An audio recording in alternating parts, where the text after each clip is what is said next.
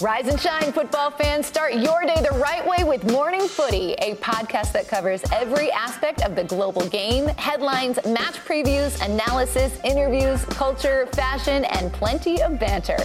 Join as we track the thrills and spills of Europe's biggest title races, the business end of the Champions League season, a summer packed with international competitions, MLS, NWSL, and much more. Subscribe to Morning Footy. It's the Late Show Poncho with Stephen Colbert. Thanks, everybody. Lewis, you know, I'm grateful to everybody who comes on this show, and we have some amazing guests this week. What have we had? We had Woodward and Bernstein here. Emma Thompson was on this week. Bryan Cranston. But tonight, you know, there's nothing a host of one of these shows wants to see more on the board other than the words Tom Hanks. And we look at Icon. That's what we got.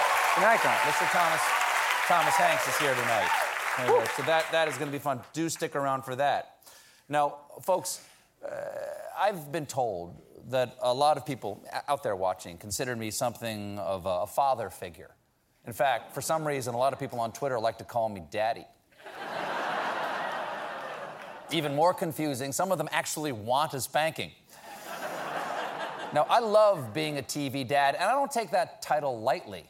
And right now, things feel unsettled in America, and I think we could all use a little reassurance. So, folks, Dad's calling a family meeting.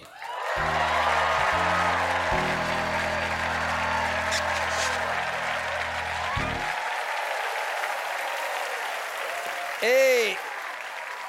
Oh. Hey, kiddo. Take a seat. Cop a squat, buddy. Okay, we need to talk. Now, I know you're mad at me because I wouldn't lend you the car, but with gas prices the way they are, it's just cheaper for you to fly to your friend's house. Nah, I know you don't want another lecture from your old TV dad, which is why I've also invited your movie dad to join us. Tom, come on in.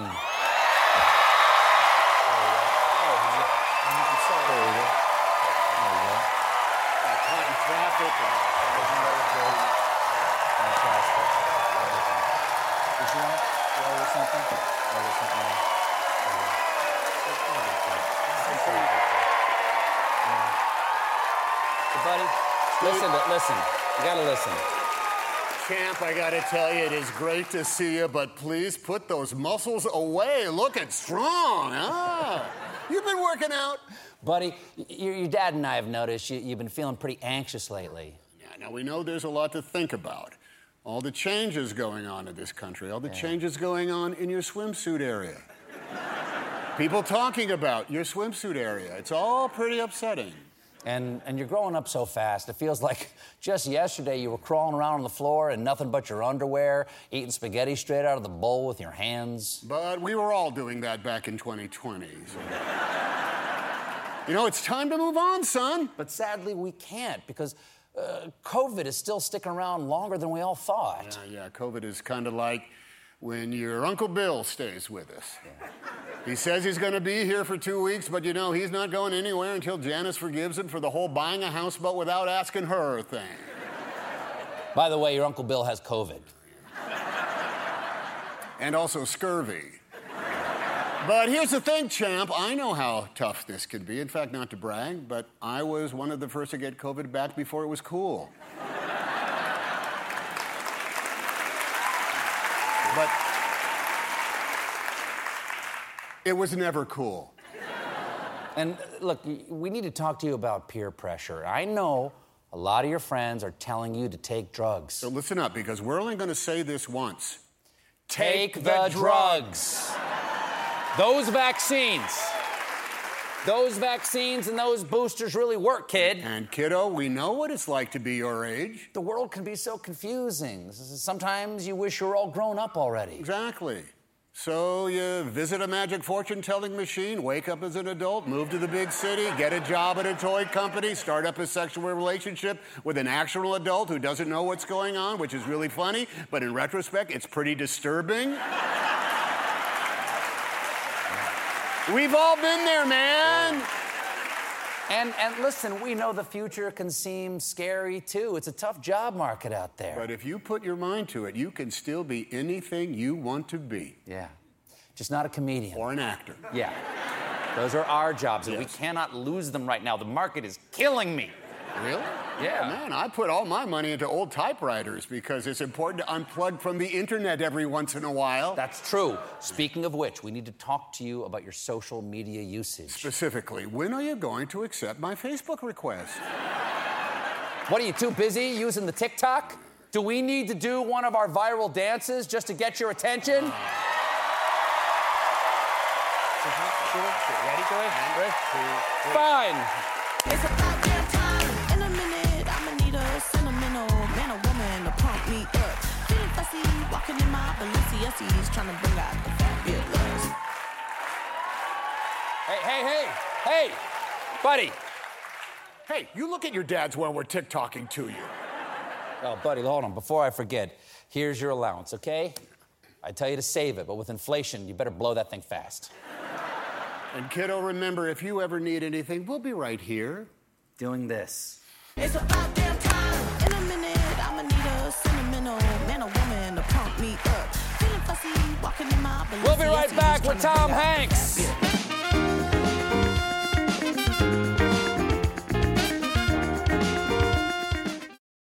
Late Show Pod Show listeners can get 20% off on all Late Show with Stephen Colbert merchandise on ParamountShop.com. That's 20% off at checkout on all Late Show shirts, mugs, accessories, and more with code TLS20 at ParamountShop.com.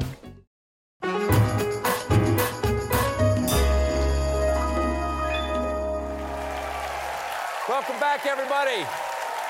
Ladies and gentlemen, I'm happy to say my guest tonight is an Oscar-winning, great big old movie star. Please welcome back to The Late Show, Mr. Tom Hanks, everybody.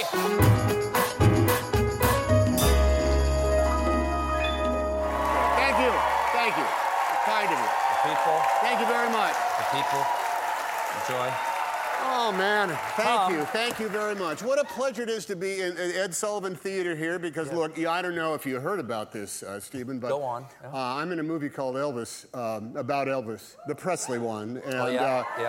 This actual place played very large in our film because I played Colonel Tom Parker in it. I don't need to immediately start hawking my product, but Do it, baby, I do was it. out earlier, so I No, might as well do get it. right to it, right? Get to the heat of the meat. Show the clip, and I'm going home. Thanks, everybody. Let's put some asses in the seats. But the night after Elvis performed on the Ed Sullivan Show, 60 million Americans watched him on TV. I think there were only 60 million and 2 TV sets in all of America. You're at not that joking. time. It really was an extraordinary number. This was a huge performance. And the very next day, Colonel Tom Parker realized that everybody in America is talking about Elvis Presley, so he is no longer going to appear for free on TV. After that moment, you had to either buy a record or a ticket to his show or a ticket to one of his movies or listen to him on the radio, for which Colonel Tom Parker got a few cents every time it played. Elvis got something like, if I'm not mistaken, he got $50,000 to appear 3 times on Mr. Sullivan's show. Wow, okay. Which is a crazy amount of money back then. Because Ed would go off. He understood that it was worth paying money. And after that, as Colonel Tom Parker himself said, no, I'll be happy to put my boy on television, provided they pay the price, and that price is $50,000. And nobody wanted to play that And money. There it is. There it is right there. There's Elvis performing in the Ed Sullivan Show on October 28th, 1956. And it is somewhere right on this, right around that here. stage. Right here. Right around there is where Right he there as well. performed. Elvis. Yep. And you should have just like a soft, holy light shining down on that little space so that we could see. Not only that, but this is kind of interesting. Back then, the big vaccine that people were worried about was polio vaccine that everybody should have, but people were nervous about it. Backstage, on that night, for the public good, There you go. he got vaccinated backstage here at the Ed Sullivan Show. For the common good. Okay. You, just before we get into the thing, I have not seen you in person since 2017. Yeah, that's because a long time. we've talked over COVID several times, had lovely long conversations, but you hadn't physically been here. First of all, isn't it lovely to be with people? It's like good to be in a room full of You know, there is something in the human condition that requires us to periodically get into a big room with a bunch of strangers and have that moment in common after a while. Sure, you exchange some sort of nutrient by well, doing that. I mean, there's something in the air that emboldens the human condition, I think. And it's the something in the air that kept us apart for several years. But one of the reasons we took it seriously, one of the first reasons people went, oh, wait, this is a serious thing, is you and Rita got it. We did. Down in... Brisbane, Australia. In Australia, okay, so... And they immediately put us in the hospital, and, you know, I have type 2 diabetes and a few other things, and I kept saying, am I going to be okay? They said, well, that's why you're in the hospital, Tom. Well, they said, I said, what are you looking for? Well, we're looking at your heart, and how much oxygen you have in your blood, and whether your lungs are clear, and also your temperature. And I said, well, okay, well, what is my temperature? Oh, you're all right. You're at 37. I said, to me, when I'm not on the metric, is it like half a mile? What does 37 mean? They said, no, it's all right. You're all right. You'll be okay. Now, how have you been since? I had COVID a second time in the first week of April. No, second week of this April. Year? Yeah, I had it a second time. Oh, wow. So you had the Omicron, probably. I guess so. And, yeah. you know, but it kept me down for about a day and a half. And didn't nearly make the news that I thought it was going to. Well, what was the explanation? Since you were one of the first people that we all knew about getting it, and so how would you compare the two experiences? Well, there was like 10 days of misery was a difference. That first one, my wife and I had very different, she had completely different symptoms than I did. I felt like my bones had been turned to chalk. It was really, and couldn't focus on anything more than I can usually focus on things. It's like we were in lockdown in Australia, and you know, you had to do things like your own laundry, which is like, what? And there's a thing in Australia. They are very, very, very environmentally conscious. So the washing your clothes takes like 3.5 hours because it's just very, very slow. Doesn't use a lot of water. Very slow. But drying them takes like 4 times as long. So it's just. So it was better actually to hang them out on the deck on little, you know, sun dry them. And then we'd go out there and I'd literally be putting T-shirts and stuff and socks. And I'm thinking, with COVID, I'm thinking, how did I get outside? What are these wet things in my hands? Where am I? And then you'd come back around to big brain fog. What was the isolation like this time? Were you like... People... Oh, I just laid on the couch. No, it was nothing. It was not so bad. Okay. I had it around the same time. Oh, did you? How bad? It was terrible. It was terrible. It was terrible. Yeah. Super depressing, actually. I don't know why, but Evie and I both got super depressed having it. Well, because, you know, she had to spend the week with you. It's true. I mean, it's true. Honestly, if you had to stay in here, how would you feel? We're making jokes about something that is, you know, we'll remember for the rest of humanity. We'll remember. Oh, remember that COVID thing that still hasn't gone away. But you know what's interesting is that, you know, I'm wondering how much this is going. People are going to talk about it once we've, you know, knock wood, truly passed through this. Is because, you know, the Spanish flu killed 50 million people. And lingered for a very, very, very long time. And it's not like there's like lots of plays and operas in the 20s. Now, why is that? No one talked about, like, you don't hear about in the Roaring 20s. You don't hear about the Spanish flu from the art of that time. There's more, although there is more information about the Spanish flu than there is, say, about the Tulsa Massacre in 1921. So that's true. You end up getting this kind of like, what's the important thing that we should be talking about history-wise? I think probably right now it's the movie Elvis by Baz Luhrmann. Well, man, you can catch a segue like nobody else in the business, my friend. Got to grab that brass ring, baby. Right. Got to paddle and drop in. That's right. Now, okay. All right, I loved the new movie Elvis. You play Colonel Tom Parker, as you were saying before. I always knew the Colonel was there. You didn't know what he looked like, did you? I didn't know what he looked like. No. I didn't know what he sounded like. No. I didn't know what he did. Who was this guy? Colonel Tom Parker was not a colonel. His name wasn't Tom, and he wasn't even a Parker. His real name was Andreas Van Kyck. He jumped ship from Holland, had no American passport, just wanted to get into the circus business, which he was, and he represented Eddie Arnold in promoting his career. Then one day, he heard about this young guy who was ripping up he had a record that everybody was listening to. He thought he was black. Turned out he was white. And then he happened to see him perform one day in Louisiana at the Louisiana Hayride, and paid no attention to what my boy, he paid no attention to what the boy was singing. He looked at what the effect was on the audience. And it's one thing to see young girls who be excited by the likes of Elvis Presley. But when their 40-year-old moms also are literally having feelings that maybe they shouldn't have in public, he said, I might be able to make some money at this. Because the boy, ma'am, what was it that was so excited? Oh, honey, he's just a big hunk of forbidden fruit. And he said, forbidden fruit is sold at a premium in most supermarkets in America. So he jumped. He was a diabolical genius in every way. It's incredibly prescient, kind of like invented modern show business and modern recording business. And no small part of making sure that his boy remained exclusive. You know, you had to decide to pay to see or hear Elvis Presley. There's a great, some guys ask him, do you think that, Mr. Parker, do you think that Elvis's popularity is based on his so-called sex appeal, his shaking and wiggling? He said, well, Mr. Wilder, let me tell you that I have a vivid imagination myself, and I have listened to Mr. Presley's records, and to the best of my ability, as hearing them over the radio, I am not able to see him wiggle. So I actually have a feeling it might be a different type of artist that we are speaking about here. And he was absolutely dead solid. We have a clip here. It's you as Colonel Parker and Austin Butler as Elvis. What's happening? This is moment? A prescient moment. This is the moment where the cultural zeitgeist of Western society changed forever. Jim? I wasn't fooling when I told those other kids I was going to buy them a Cadillac one day. My boy, with me, you'll buy them 2 Cadillacs. 100? 200. $1 million. An aeroplane. A rocket ship. Even not a rocket ship. My mama don't like me to fly. Well, what about you, Mr. Presley? Are you ready to fly? Yes, sir. I'm ready. Ready to fly. Austin Butler, I can't say enough.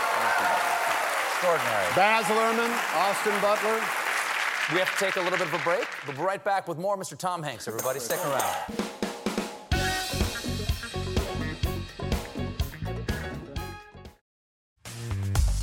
Enjoying this episode of The Late Show Pod Show? Then head to cohost.app/Late Show or visit the link in the description to fill out our quick 2-minute survey, all about getting to know you.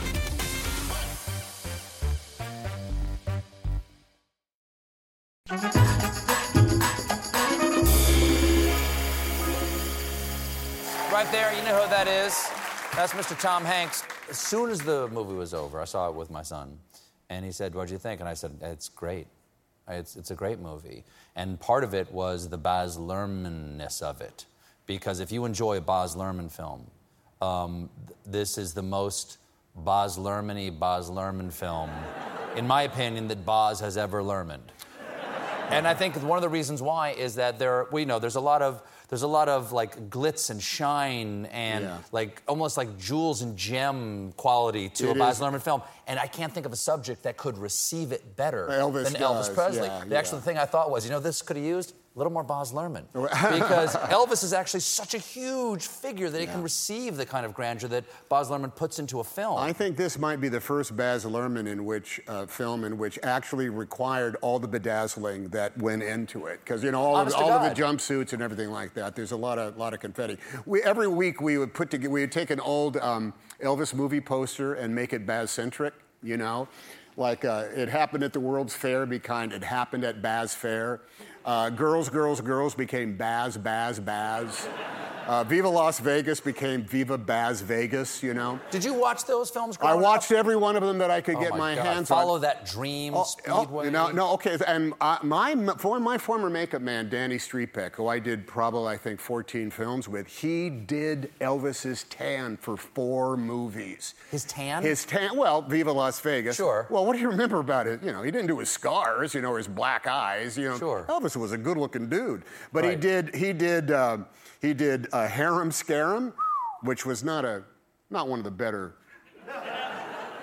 Shot in like 22 days or something like that. But he also did the one you just mentioned. Follow That Dream. Follow That Dream. Down in Miami, right? Yes, he did. I gotta follow that dream wherever that dream may lead. I'll tell you this. I'll tell you this story that Danny told me. on that, I don't want to say maybe, on a movie that Danny did, okay? There was a young girl who was playing somebody in the thing. Yes. And she was very, very attractive, and she was very thrilled to be in a movie with Elvis. And she went through the movie, and it was all fine. And on her last day of film, she came into the hair and makeup trailer, and she was just despondent. So what is it, honey? And they were trying to put her hair on, they were trying to do her makeup, her mascara, and she just kept crying and crying and crying and crying. And says, what is it, honey? We have to get you ready. What is it? You have to tell. We have to get you ready. I'm trying to think about the euphemistic word. Let me just say this. I just want to have sex with him. Is that so bad? I just want to have sex with him. We have to take a little bit of a break. Damn, okay. We'll be right back with more Mr. Tom Hanks, everybody.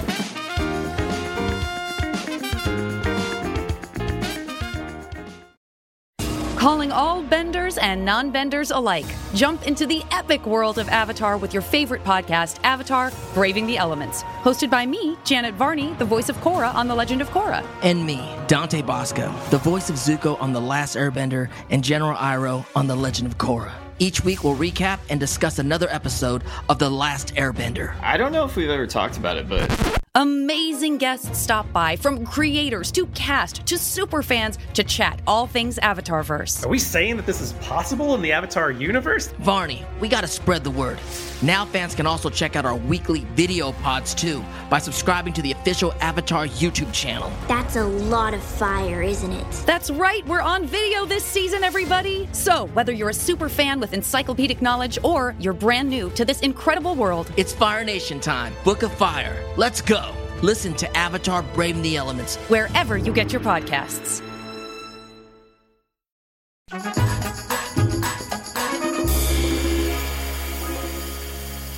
Hey, we're back with Tom Hanks, everybody. They can even do that? No. Oh my God! It's completely Mr. Thomas Hanks. One of the things that hit me, and this now let's talk about Austin Butler here for a second, please, because this performance is Austin Butler. Can we just Austin Butler is just extraordinary. You can't say enough. Can't say enough about Austin Butler.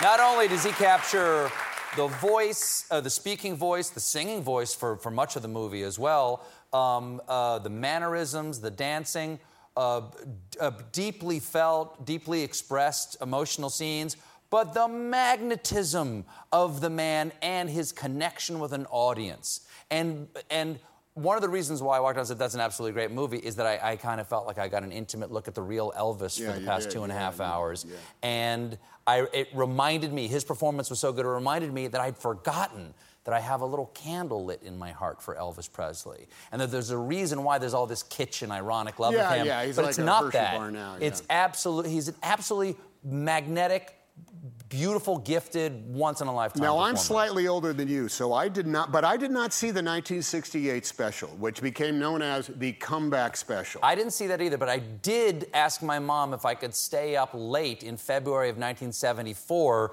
and drag my bed into my brother Peter's room and put their black and white TV on some boxes to watch the Aloha concert. That was a big one. Which is 1.5 billion people. By the watched way, that. dreamed up by Colonel Tom Parker. Wow. Why would you go travel around the world when the world will tune in to see you? You don't have to do this. Right, So, yeah. but the backstory on that was he couldn't travel around the world because he had no passport, and he would not have been allowed into the country.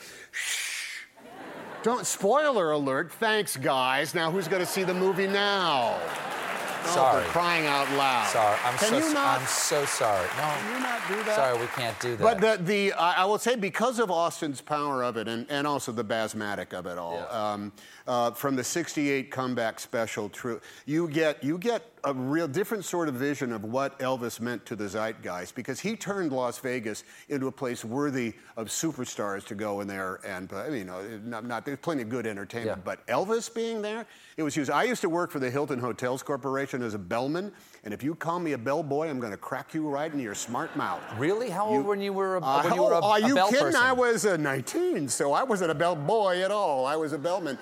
And we had for the Oakland Hilton Hotel, actually Oakland Hilton Airport Motor Lodge, I think is what it was called. But we had a thing of who was playing at the Vegas International, and when Elvis was up there, and everybody says, "Oh wow, Elvis is in Las Vegas," we were told to say, "That's right, sir. And if you would like help making reservations, you can certainly talk to so and so at the front desk." So I'd like to think I had a little something to do with the promotion of Elvis's. You and the Colonel. Just like always thinking. Diabolical genius, Stephen. Yeah. What I didn't know was that the reason why there was a comeback is that the original sort of what we think of as classic Elvis only lasted a few years. Well, really, it only lasted from 56 to 58. And then when he came back, he was making movies. Went into the Army. Yeah, of course. He went into the Army for well over 2 years. Came back, had a fabulous special hosted by Frank Sinatra, welcoming Elvis back from... Elvis is back from the Army show, and that was a big thing. And that was the last time he performed in front of a live television audience. He didn't do it again until 1968, and Elvis was petrified at the idea of performing again in front of a live audience. And there was all those movies. Well, he made those movies, and look, there was, I actually think if we could get seriously about the movie business, the first movie he came back to was called G.I. Blues. Juliet Prowse, he sang to a little wooden puppet, "I don't have a wooden head." It was a huge popular hit because Elvis was Elvis, he sang, he was in a uniform, and it was massively huge. Then Elvis made 3 very, very good dramatic roles for 20th Century Fox. Flaming Star, Wild in the Country, and some other, I can't remember. And alas, they didn't do well. And that broke sort of like a magic mojo. Because the 4 movies he made before he went to the Army were great movies. King Creole, Jailhouse Rock, they actually lived up to the promise of what he was going to do. But it was those 3 dramatic roles where he didn't sing, where he wasn't kind of like a happy-go-lucky thing, that made the audience and the movie business go like, I think Elvis needs to sing in all these songs. And look, I love Viva Las Vegas as much as anybody else and Girls, Girls, Girls.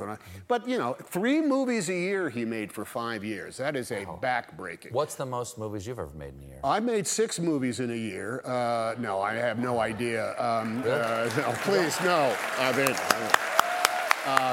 Thank you. Hank says, I beat Elvis. But that was at a time where I was trying to get into every other Octoplex screen in the country. I was trying to do that. Tom, lovely to see you. Thank you so much for being here. Thanks for having me. Thank you for listening to The Late Show Pod Show with Stephen Colbert. Just one more thing. If you want to see more of me, come to The Late Show YouTube channel for more clips and exclusives.